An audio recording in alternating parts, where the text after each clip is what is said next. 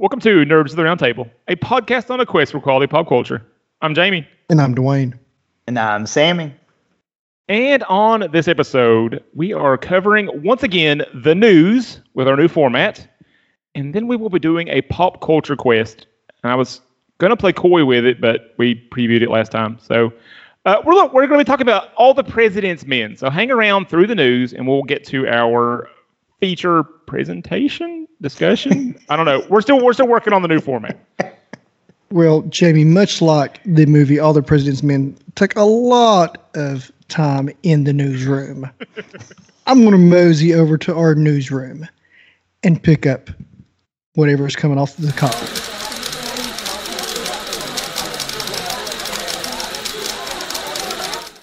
Okay, well, I thought it was going to be a slow week with all this news coming up, but I think we've got a lot of news happening. So let's tear into it.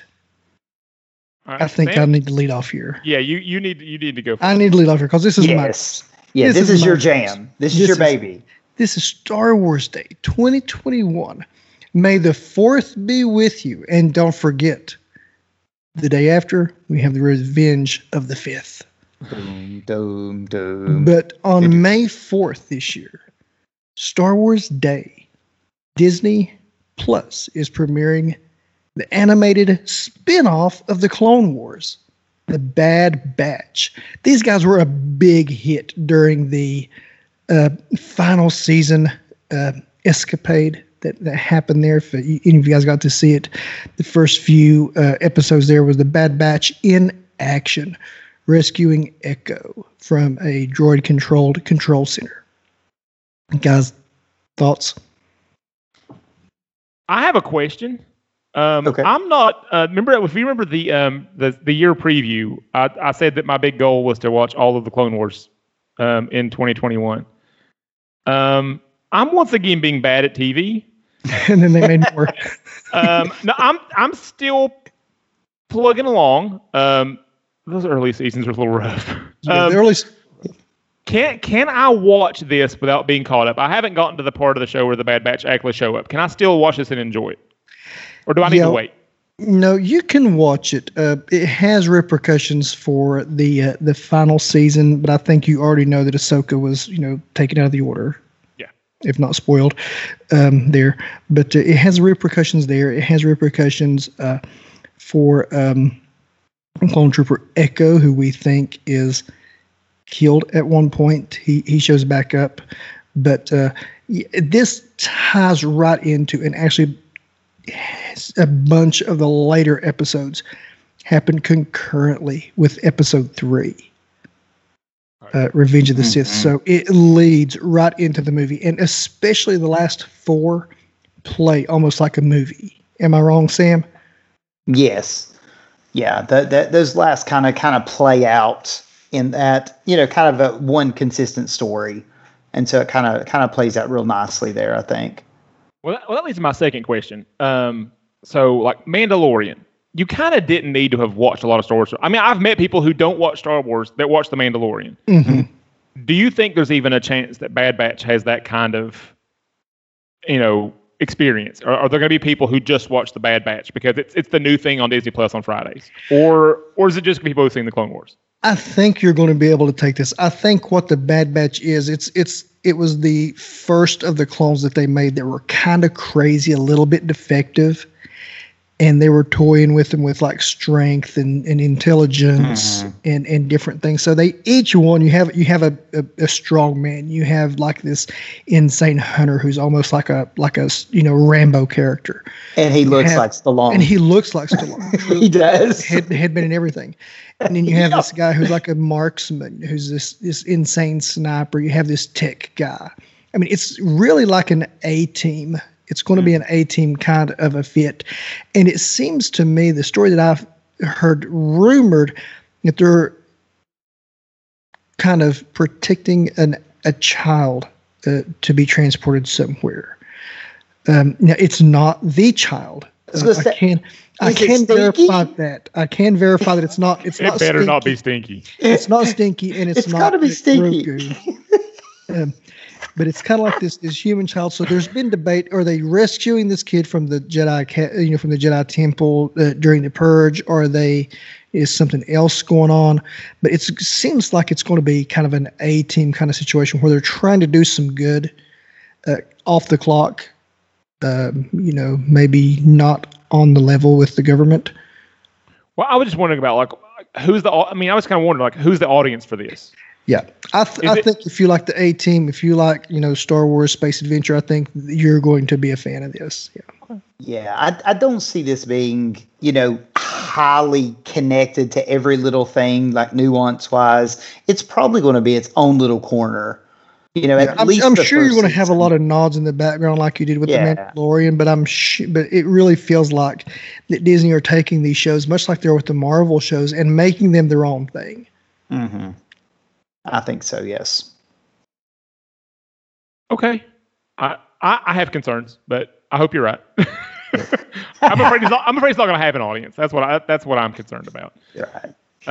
But moving on to things that definitely do have an audience, it's time for our spandex news section, which is thankfully mostly MCU.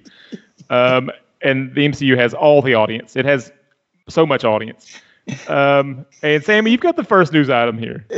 Okay. The first thing I put on here is, we've heard these reports about Tom Holland shooting off at the mouth and Kevin Feige essentially wanting to censure this kid up one side and down the other, right? Well, he's not the only one that's having issues. In the middle of a radio program interview in Australia, Russell Crowe just drops, "Oh, yeah, I'm Zeus in Thor 4, by the way." But I think that's kind of cool that they're going to be bringing that pantheon in. And I can see Russell Crowe as Zeus. Is there going to be a Hercules, though? See, that's what I hope. Yeah. I want to see. Because think about it. Eventually, Hemsworth's going to get probably tired of playing Thor. So take out Thor, insert Hercules. But yeah, I get the feeling with Russell Crowe though, he doesn't even know what he's in. I mean, much like Werner Herzog in the Mandalorian, he's like, I've never even seen Star Wars, and I just don't know what I'm doing. Yeah, they just give him this character, but Russell Crowe, he probably has no idea how important that spoiler was to the story.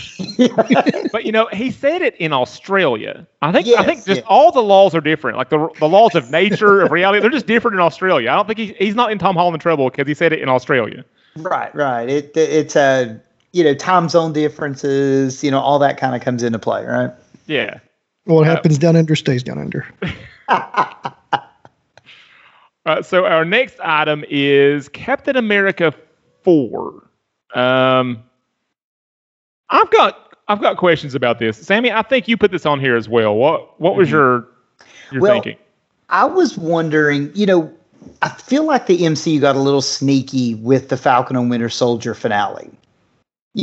At the end of the credits, the title comes back up and it changes. It's not Falcon and the Winter Soldier anymore. It's Captain America and the Winter Soldier. And within 24 hours, boom, Anthony Mackie will be Captain America in Captain America 4. Is it a sneaky title drop for us, or do you think they'll get more creative and go some different way? I don't know, but that was the best role of a new movie, a new character that I've ever seen. Well, see, I've got questions about that because as soon as the show was over, I saw things on Facebook on the internet that there's going to be a second season, and the second season is going to be retitled as Captain America and the Winter Soldier, and then 12 hours later, it's no, we're making Captain America 4. It's okay, which is it both? Did this go over really well? So now you've decided to put one of those open slots with Captain America 4. So I'm curious about what the plan actually was and actually is. I think that's been questions we've had through the whole production of this show. We've talked about how we felt that it almost needed another episode or two just to flesh out a few story points. I don't know. Maybe we're just going to kind of go straight into the film, side of this.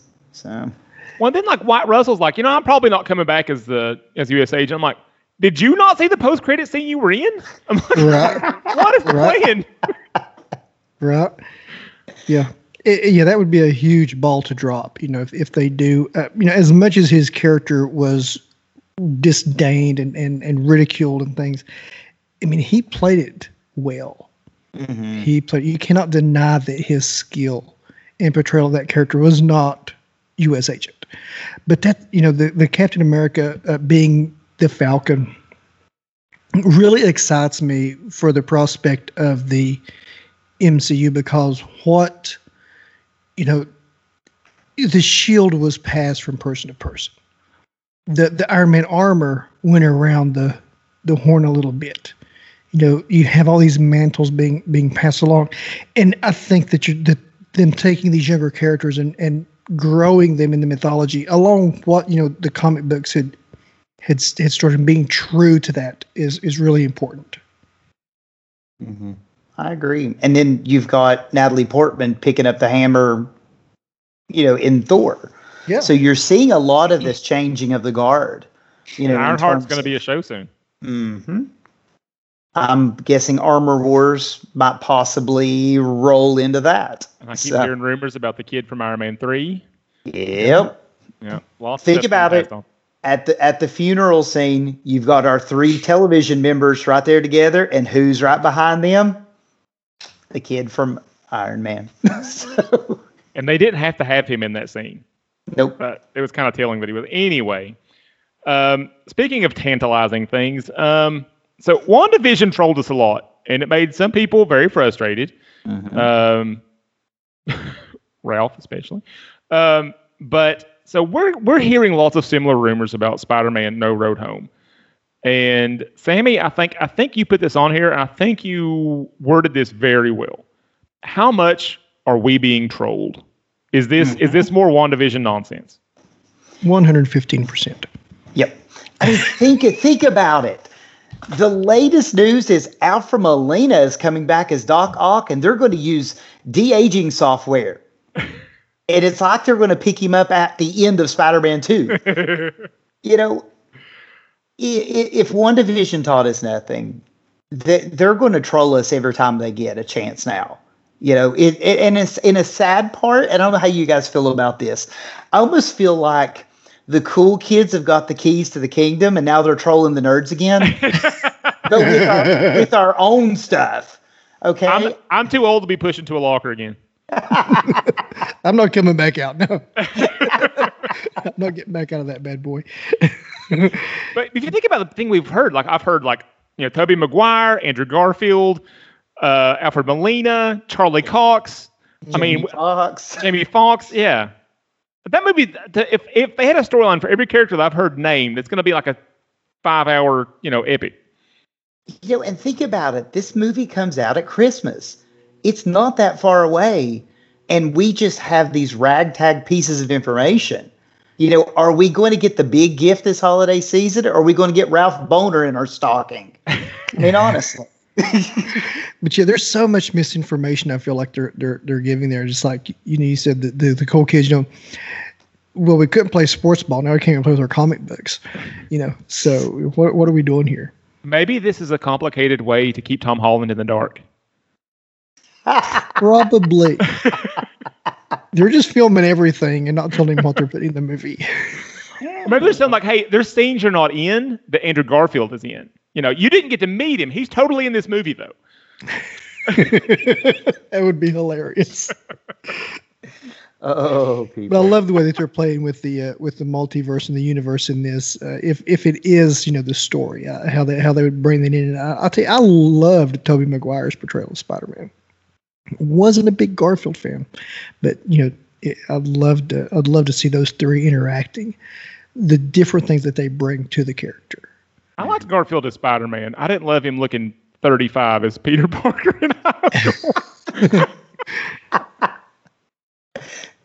Well, guys, with Spider-Man, it's a multiverse, but DC's also spinning their own version of a multiverse, right? So once again, as we mentioned in our last episode about Black Adam, that we heard, and then we got a release date. Poor Ezra Miller's Flash movie has been zipping back and forth, but we got a confirmation on a little tease we've been hearing for months. Keaton's back, guys, after 29 years out of the bat suit, or possibly out of the bat suit. Keaton's back. What do we think about this? I think I'll believe that movie's real when I'm sitting in a theater seat with a big bucket of popcorn in my lap. Yeah, it's been happening so much with that. Yeah, I just don't know how to feel about it. I mean, that would be fun. If Keaton was back in the bat suit, got to say "I'm Batman" one more time with the spandex on, that would be really fun. They could do some fun stuff with older Batman. I'm to the point now, like, I don't believe it's happening. Right. I really am going to have to be in the theater with the popcorn before I'll believe it. Here's my question, though. Are we going to get like a Batman Beyond version of Bruce Wayne? Or is this going to be their way to do a Thomas Wayne Batman from Flashpoint? Both of those could be fun. Yeah, I think both versions could be an interesting way to take Keaton, because we all expect him to be, I'm Batman. But what if he's like the whacked out Thomas Wayne version of Batman? That'd be an interesting play, and we know he can play crazy. If you want to get nuts, he's up for it. There you go. Let's get nuts.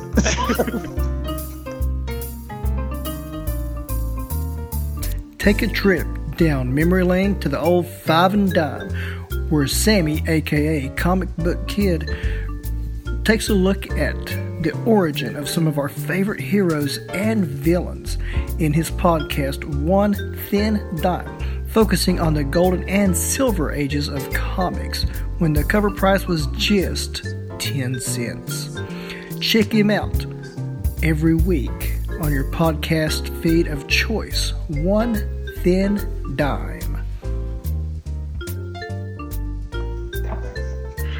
All right, enough with beating up on Flash. Our next segment, I'm not sure what we're going for here, is the streaming news. And the first one is something I just want to give a handful of people out there a little bit of hope. So Percy Jackson is getting a Disney Plus show, which I'm assuming will be on Friday night. That's where all their shows go. But the production hasn't started yet, but there are some drips and drabs coming out about it. And I know there are lots of people that read these when they were 13 that have this incredible fondness for this series. I read it as an old man, and I still kind of like it. They have begun casting, which is kind of promising. They're looking for their Percy Jackson and their I wanted to call him Tumnus. Who's the fawn guy from this world? I don't remember his name. And I think Annabeth is the girl. I don't remember. I read those books a long time ago. But the kickback they got when they made those movies is they shut Rick Riordan out, the author, and they deviated a great deal from the storyline of the books. And it made a lot of fans angry, and that's why I think they made like 2 of them. And they were going to make 5. Because the people that actually liked those books didn't like the movies because they were so different. Well, the news this is the only thing I really wanted to mention on here. Is so for the people who do have a fondness or some nostalgia for this series, Rick Riordan is apparently very, very involved with the TV show. And they're going to be staying much more closely in line with the storyline from the books. And so if you do have a fondness for Percy Jackson, you will be getting the Percy Jackson story you wanted in those movies, a decade ago. Nice. And, I think Percy Jackson came out during sometimes what you can think of kind of that YA supernatural fiction wars that was happening. Everybody had their own little series. Everybody's trying to be the next Harry Potter, and you had a lot of those books get kind of coming out. And, Percy Jackson, I think, stuck out. And even though the movies were not as great as I think some people wanted, I do think it'll be interesting to spin it to television, and it may fit better with television. Yeah, and I mean, there was that big YA boom right then, but YA is still big, and so I think this show has a chance to gain an audience. Our next item in the streaming news is a little bit of a strange story, and so it's the Tomorrow War released a trailer on Amazon Prime, I think last week, I'm not sure exactly when, but it's there now. I think we've all seen it now, right? No, this is Star-Lord without the raccoon, right? Yes. I don't think there's a raccoon, but I think Rocket makes everything better. So if they wanted to get him in, it'd be okay. And he's not wrangling dinosaurs. So No dinosaurs, no raccoon, no tree. But there are aliens. What's Chris Pratt to do? No. But this is Chris Pratt's baby. Like he personally bought the rights to the story to this. Like he's the one that did this, and he's the executive producer on it. This is his sort of pet project, and it apparently, I didn't see the number, but apparently has a gigantic budget. This was supposed to be a summer blockbuster, and then COVID happened, and so it was sold to Amazon Prime, and on July 2nd, it will be coming onto all of our TVs, laptops, tablets, phones. Please don't watch this on a phone. It's a big action movie. Don't watch it on your phone. But it will be here shortly. Yeah, I think it's very interesting how all of these passion projects were able to happen, during the lockdown when a lot of productions were halted or even canceled. A lot of your actors, also double as producers and even directors at times. They were able to pitch things and to make things on their own that were kind of passion projects to them. And I'm always curious to see what people are into. So this is something I'm curious about. Yeah, Dwayne, and a bunch of them did podcasts. So. Well, this is true too. I guess that's why there's been a lot of competition happening lately. Yeah. Speaking of which, apparently we crossed the 2 million mark of podcasts. This month. 2 million. Wow. 2 million. Yeah.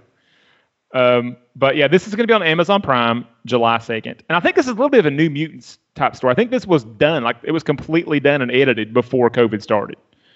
And so this has been sitting on the shelf for a little bit, not New Mutants long, but it's been sitting on the shelf for a while. But it will be streaming shortly. Interesting. And next is another thing that despite the fact I have an entire podcast devoted to the work of Jeff Lemire, this one slipped by me. Sweet Tooth. The work Jeff Lemire is probably most famous for. I heard probably 2 years ago. This had been optioned, and they were working on it, and then it just disappeared. But it will be releasing June the 4th on Netflix, and they just put out a teaser trailer, and man, it's a tease. It's like it looks amazing. It does look cool. It's only like 30 seconds long. You learn nothing from it, which are great trailers. I like when I don't learn anything. I want to see enough trailer to make me interested, and that's it. I don't need the plot. Well, Jamie, I'm going to kick back on you a little bit there. You know the story. You've read the book. You know who Jeff Lemire is. Now, I will tell you, I've recently started listening to your podcast about this. You're in Edna's about Zafram, Sweet Tooth. I have no idea what's going on. So when I see, this young boy with antlers and deer ears, and they're talking about the hybrids, and they're talking about the virus, and they're talking about the different things, I'm learning a lot and getting very, very curious. That's fair. I'm coming at it from a different angle. Yeah. I guess a little more plot would help. I do find interesting with this, though. Sweet Tooth was a DC Vertigo property, correct? And isn't it Netflix that's also trying to get Vertigo's Sandman and do a live action Sandman also? Maybe DC's trying to, get Netflix kind of on board also with some of this Vertigo stuff. Well, I had a related question. If this is a DC property, it's not even Vertigo now, it's just a DC property. Right. Why is this on Netflix and not on HBO Max with the rest of the DC stuff? Very true. Very true. Is Vertigo tied to the Warner deal? How does that work? Is that creator owned? No. Okay. No, it was just more of basically what they did in the 80s when they brought over Neil Gaiman and Alan Moore and a lot of the British invasion type of stuff. They kind of gave them this Vertigo imprint, and it was like Hellblazer and Swamp Thing, and it was the more mature titles. So they gave them a little bit of freedom to play around with the hero genre. And it was, it could be a little darker. Lucifer started out in the Vertigo series, those types of things. So I don't know, because see, now DC has their Black Label now. Instead of Vertigo, it's under Black Label. And just recently when they relaunched their app, as far as the DC comic book app and got rid of all the TV stuff that went to HBO Max, they brought in Vertigo. And it was the first time they had any Vertigo titles that you could download and read on their app. So I bet there's a story as to why that's on Netflix and not HBO Max. Very interesting. That may be part of a tease for next week, right? So. Very interesting. Well, guys, as we've wrapped up our headline news with the DC there, I think there's some things that we need to hit real quick before we get into our pop culture quest. Let's hit the rewind button, see if we can knock these out. All right, so we're going to be leading off Roundtable Rewind. We left it with DC. We're kind of coming back just really quick. Since 1939, Superman has been a title with DC. And our Clark Kent, Kal-El, has been our Superman. There's a new Superman in town, and that is Jonathan Kent. And starting in July, Superman, the title, is going to be put on, hiatus, canceled possibly. And the new title, Superman, Son of Kal-El. So you're looking at a tentpole series that's getting the shaft for a new character. So a newer character, I should say. That is such weird news. I'm hearing a trumpet playing John Williams music in the background.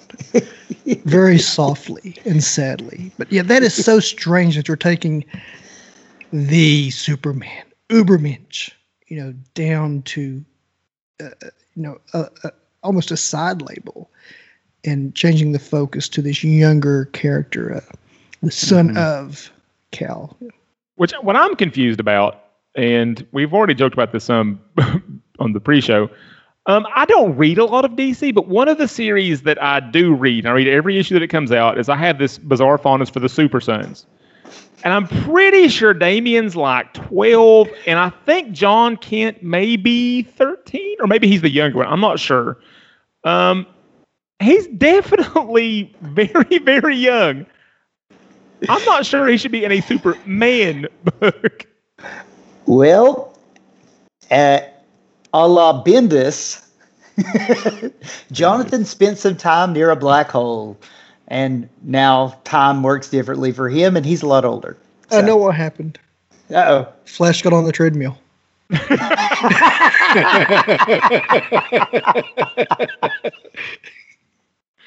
There you go. Shenanigans.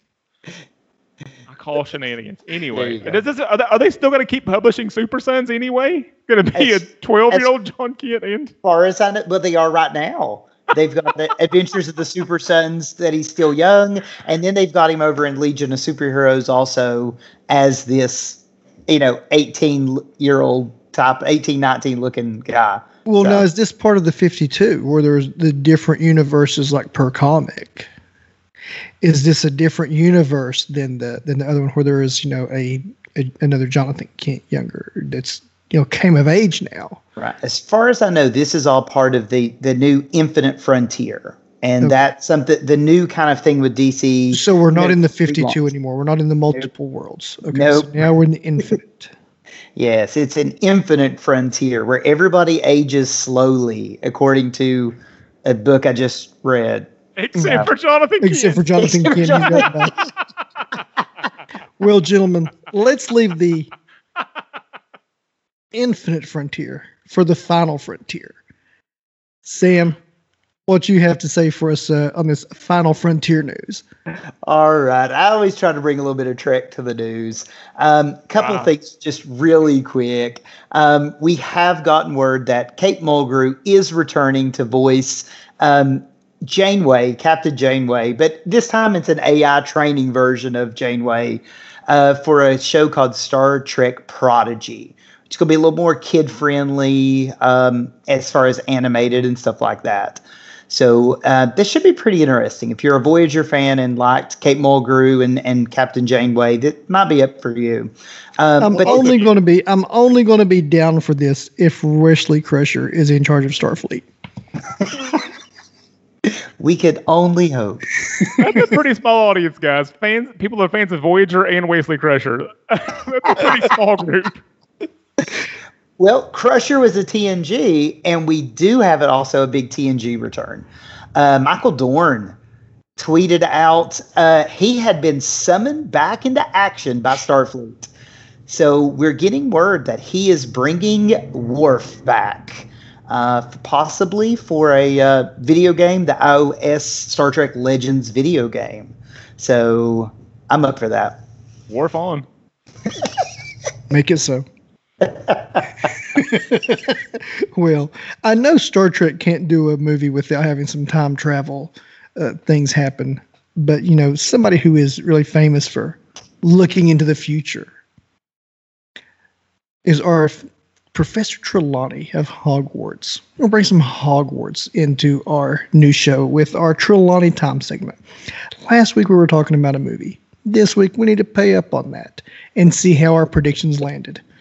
So let's get our crystal balls and see what happens in Trelawney Time. Have I said something? Beyond art together, we shall cast ourselves into the future. Tonight, you betrayed true and you are with the sight. Break free. Innocent blood shall be spilled, and servant and master shall be reunited once more. Possibly. Alrighty. Well, last week we talked about Mortal Kombat. HBO Max. Beloved video game series. Uh-oh. Beloved video game series. Kind of hit and miss with the movies. Last week, Jamie predicted a Rotten Tomatoes score of 47%. Sam was very optimistic with 82%. I tried to land right in the middle at 52. The tomato meter lands at 54%. Oh. So right there in the middle. I was 2 points off. Jamie, you were closer than you have been. So I was going to say, I'll call that a win for me. There's still hope. I'm not calling that a win for Jamie. Now, Sam, you're way off. However, on Rotten Tomatoes, you also have another meter. You don't only have the critics, you have an audience meter. Now, the audience meter for Mortal Kombat 2021 on HBO Max is 87%. So this movie, Jamie, I'm calling big dumb fun. Yep. I haven't seen it yet, but I'm going to go ahead and make that prediction as big dumb fun. If the audience is giving it 87%, it's going to be a blast. Yeah, so it kind of looked like that on the trailer. Like, that looks like a big dumb fun, like kind of a thrill ride to go on. Mm-hmm. Yeah. Which is why I was very specific last week. I said I was just going with the critics. I didn't think it was going to be a critic movie. Well, I know Sam said that we only went with the critics for his score. 87% versus 54. That's unbelievable to me. That's just purely what our culture is. Continuum. Each side. But as movies continue to come out, as things continue to happen in the theater, on streaming, on our devices, Guy Ritchie and Jason Statham are at it again. They're making another movie. Made another kind of a heisty kind of a deal. Jamie brought this last week, and it looked like a ton of fun. So, guys, who wants to lead off with our score? Well, I'll go first because I didn't watch the trailer. I didn't feel like I needed to. Guy Ritchie making a British mobster movie with Jason Statham. We've seen that. I know how this is going to go. So, I'm going 72%. I think this is going to score a little bit higher, and I do think it's going to have a little bit more of a auteur vibe to it. Not a lot, but a little bit more of an auteur vibe to it than Mortal Kombat. So I'll make some critics happy. Yeah, 72% for Jamie. Well, I'm going 67% after watching the trailer. I did go and watch the trailer. There's no mention of Rotten Tomatoes in there, but 67% is my prediction. It looks like a lot of fun. Yeah. All right. So I'm gonna kind of play Dwayne here and kind of cut the middle. I'm going 70%. Oh, It's going to be a tight one. So right in the middle, because I mean, Jason Statham looks like a total bad butt in this. You've got Guy Ritchie, so you know it's going to look amazing. There may be some weird story elements, but it's going to look amazing. You may not be able to understand half the accents, but it's going to look great. Yeah, this is true. Okay, so as we travel into next week for Wrath of Man, 67% for myself, 72 from Jamie, and 70 from Sam. This doesn't bode well. When I'm the optimistic one, that's a problem. Well, we all know how your Rotten Tomatoes land, so we know that. But gentlemen, I hear the call. I hear the call to action. I hear the call to a quest. We know Wesley Crusher was the president in Ready Player One.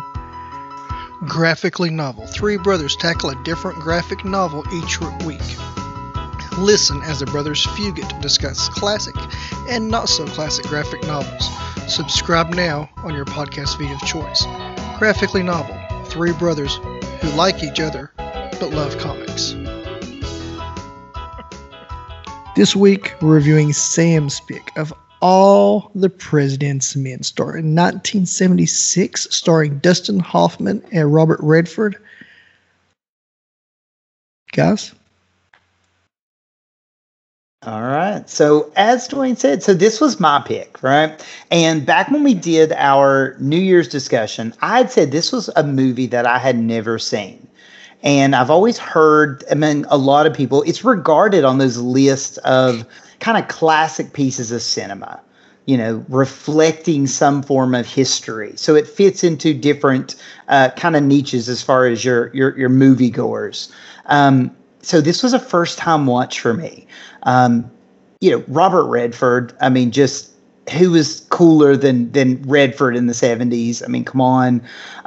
Dustin Hoffman, best 70s hair in the world, right, Jamie? We discussed this. But you know, so much envy over here. Yes, completely. And then you got Jason Robards and Hal Holbrook even. I mean, come on. So grade, I'm going to go A on this. And maybe just be a first watch deal, but I'm going A. Okay.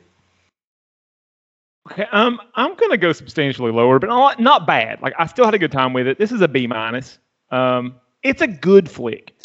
I'm glad I watched it, and maybe this is some of those expectations not being met that kind of lowered the grade. I was expecting like a really artistic movie, interestingly directed. More of like a thriller type vibe to it, and I didn't get any of that. I thought it was actually kind of boringly directed. I didn't think there was anything creative about the way the movie was shot. And there are some really annoying flaws that I enjoyed Redford and Dustin Hoffman enough that they got it up to a B itself. So, but yeah, there's flaws here. Yeah, this isn't a perfect movie, and their performances though are great. Hoffman and Redford are showing their powerhouse status as Hollywood leading men in very different ways in this movie. Mm-hmm. This movie was actually listed as where I watched it is listed as docuseries. So not quite a full-blown movie, listed kind of as a docuseries. Mm-hmm. And what it does is it takes the Watergate scandal as it's happening and being unfolded by the reporters Woodman and Bernstein of the Washington Post, and how nobody was giving it any credence, nationally until it really, really broke. But they were getting all of this stack. They were getting all of this pushback. They were getting all of these little subterfuges from the FBI, the CIA, the Department of Finance was just happening. I love historical movies. I love historical movies where I can learn something. I knew Watergate was a thing. I knew Nixon was not a crook. I had no idea what it was all about. I know it had something to do with the Democratic National Convention, but I had no idea truly what it was about. And this movie really enlightened me as to how that affected and what was really going on there. My notes here, it's the suspense, education, suspense. It's political. There's suspense. There's history here. and some suspense. I loved it. I love this kind of a slow burn, intense movie. And it had its low points, it had its high points, and I'll get into that with my fans and pans. But I'm giving this an A+. All right. Interesting. Okay. Cool. I like it. Okay. So, All right. Sam, would you like to lead us out with fan? Sure, not a problem at all. What I think I really enjoyed about this is, with the whole spy espionage angle, really this is a political drama. But what's really interesting, what I think is kind of interesting is, the Watergate scandal itself sounds like an amazing piece of espionage fiction if it wasn't for the fact that it was an actual event, but I like the way that we really see how Woodward and Bernstein, or we could just say Woodstein, really worked the story. Robards says that a few times, yeah. Yeah, he did. He called him Woodstein. But really worked the story. And I thought that was really cool to see that journalism angle. It wasn't just about the political and the espionage. We got that look at what journalists do to really dig and find and get to the heart of some of these stories. And I thought that was really neat. There were some points when we had a little bit of that tension. There are scenes that you get that kind of feel. The music, I think, really helped with that. Mm-hmm. But I love the journalism angle. I thought that was a neat way to approach a story. Yeah, I like how he was forcing them to, confirm and reconfirm, triple confirm, their sources in the stories. I'm not going to publish this unless you've got, too deep saying this is legit. I'm not going to publish this unless you can tell me, and you have the revelation of Deep Throat. You have the revelation of, the different workers in there, and, well, hang up if I'm right, stay on the line if I'm wrong, or whatever. Mm-hmm. Yes, it was really neat.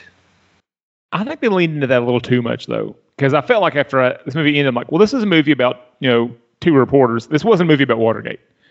Because it felt like whatever they're investigating was secondary to how cool these reporters were and how cool their investigation was. It felt like Watergate was just tangential to the actual plot of the movie, and I would have liked more focus on Watergate and what they were actually investigating, and maybe seen more of the players.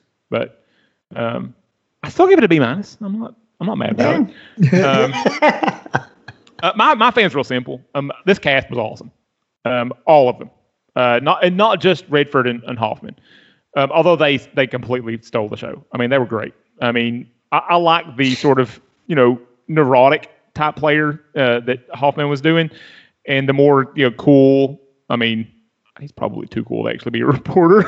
I've never met a reporter as cool as Robert Redford. But I mean, they were great. But it was the editor, the guy that played. I'm blanking on the actual editor's name. Ben Bradley. He was awesome. I forget that actor's name. He was awesome. I forget. I think so, yeah. And then Deep Throat was great. But it was even like movie was so well cast. Like even the people who barely showed up, like the lady who had dated somebody who worked for the committee, and she was great. And then the lady they manipulated in the office to go talk to her ex that she had broken up with and destroyed, and her scene where she got emotional there, and she clearly didn't want to do what they were asking her to do. Even these small little roles, everybody was spot on. Mm-hmm. Yeah. So the cast blew me away. I mean, I didn't love a lot of this movie. I liked all of it. I didn't love much of it, but the cast. I mean, the casting director in this movie nailed every single. Even the people like the lady's house that Dustin Hoffman went into and just refused to leave. She was great. I mean, her sister keeps offering him coffee. Well, and honestly, I mean, the casting's perfect, and Redford and Hoffman work so well off each other. Mm-hmm. They play so well off each other, even when they're getting on each other's nerves. And Redford was like, "Is there nowhere you won't smoke?" Those types of things. And I wouldn't have predicted that before I saw it. I wouldn't have thought, Dustin Hoffman, Robert Redford, perfect. They're perfect together. I wouldn't have thought that, but they are. Yeah, they were truly, truly great together. But yeah, I really enjoyed the look at how the paper, made everything happen and how deep they had to go and how, every story was not confirmed, and then they would speak to someone, and 5 minutes later they would call back and say, I'll rescind my statement and things. Those stakes as things escalate throughout, and then you start, and then Deep Throat says, your lives are in danger.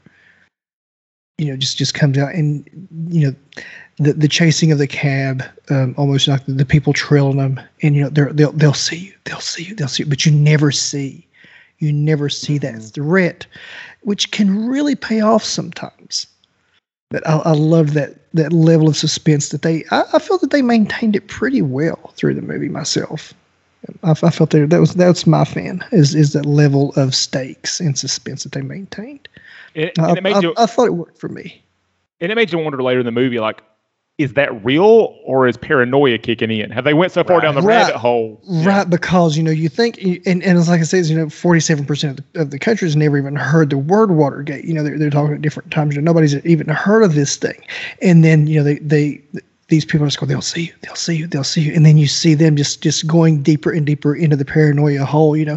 How far do you trust Deep Throat? Who is this? What's that deal?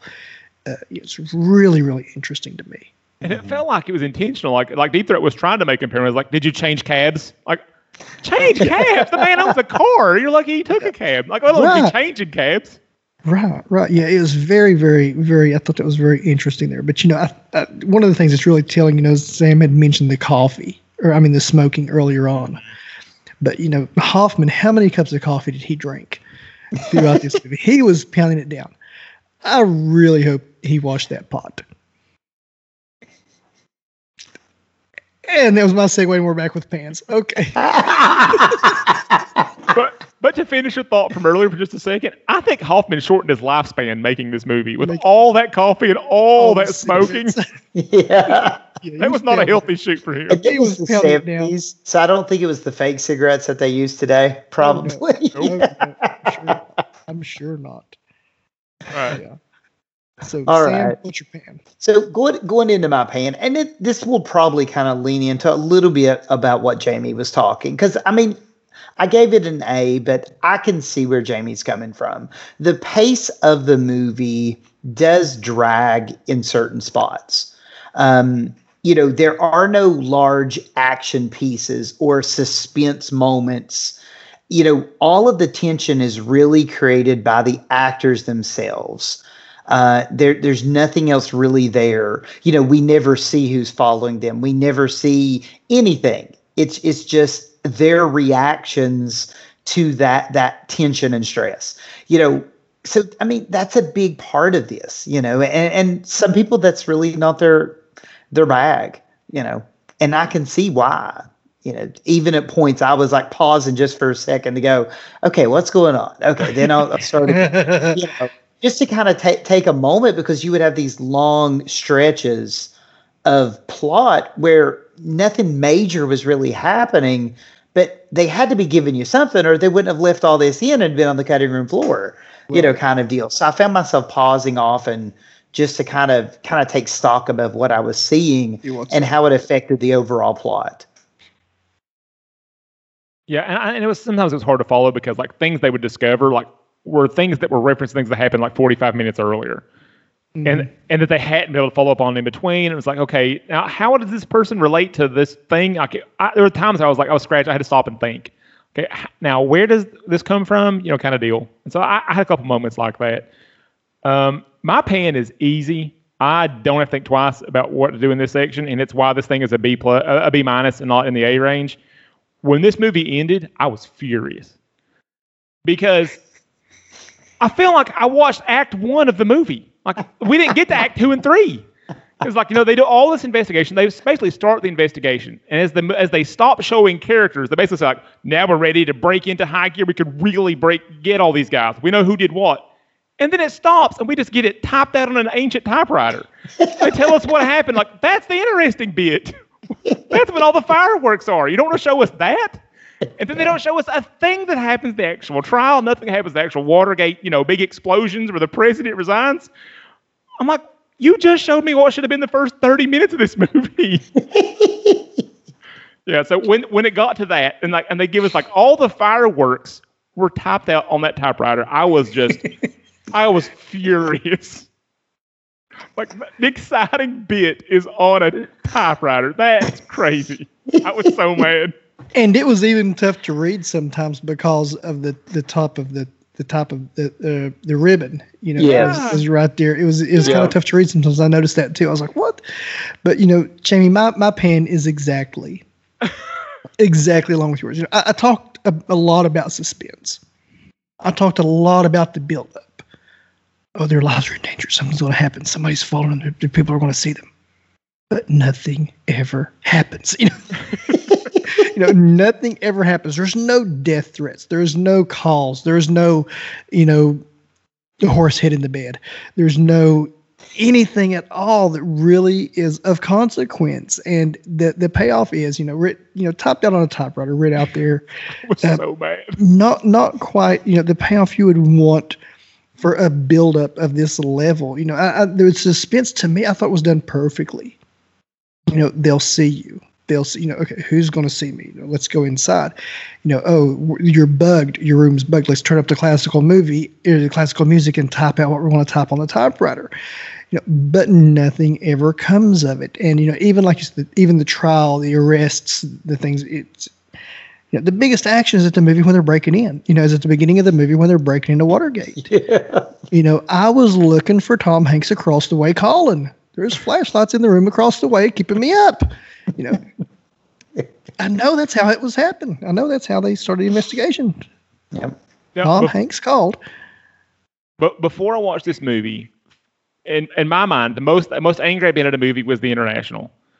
Because I loved that movie. I was all in, and I got to the end, and then like Clive Owen makes the decision he makes at the end of the movie. I don't want to spoil it. And I was angry. I'm like, nope, you don't get to give me the first 2 hours of this and then do that.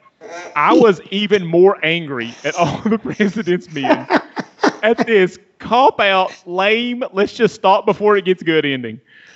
I was straight up angry. Well, every time I kept saying Nixon, I was trying to figure out where Dr. Manhattan was, but yeah. Yep. Back to Zack I liked what they gave me. I mean, it's not a bad ride. It's a little slow pace, which is the 70s. That's fine. Mm-hmm. But they stopped like through a third of what should have been a third of the story. I don't understand how that decision was made. Yeah.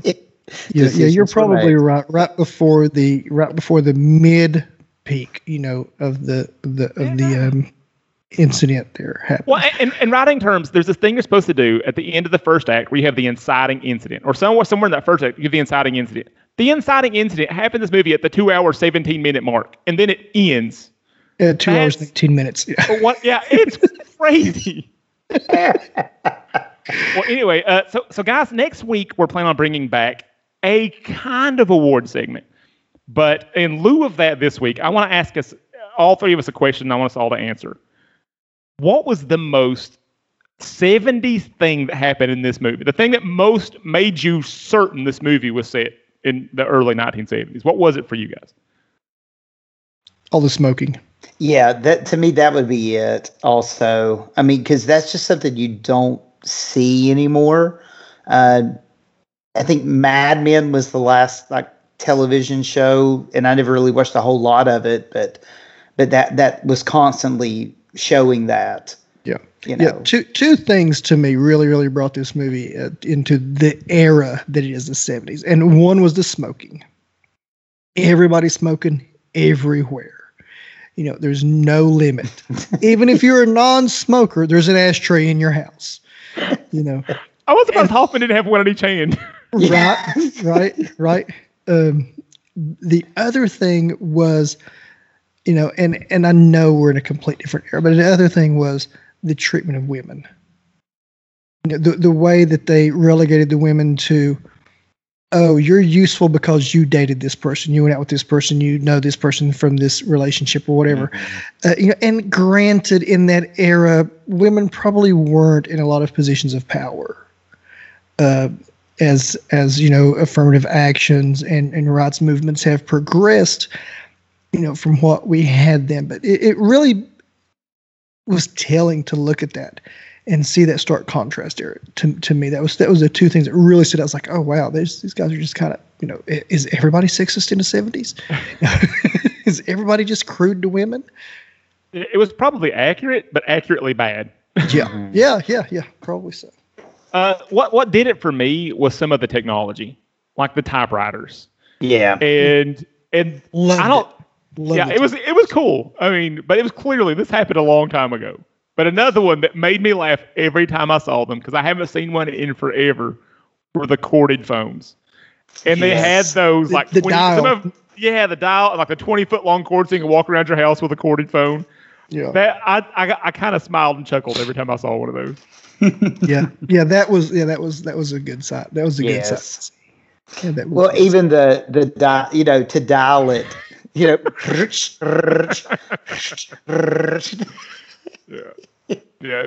It really just all that stuff, and the crazy lapels on the shirts and jackets. Oh, yeah. I mean, it clearly this was. They nailed the era because it was they were in the era, but like it kind of transported me as a viewer back to the end. It made me really. Yeah, this is only feel it. 2 to 3 years removed from the Watergate incident. Mm-hmm. Yeah. Yep. Well, gentlemen, if you haven't seen that movie, I would highly recommend it. I thought it was great. My other co-host comply seemingly, but just be aware, nothing really happens.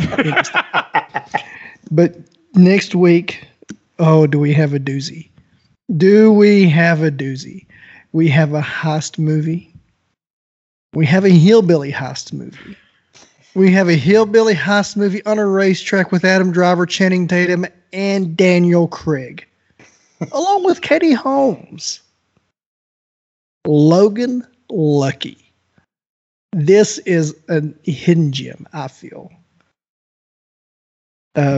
We looked around. It is streaming on Hulu and Kadoodle.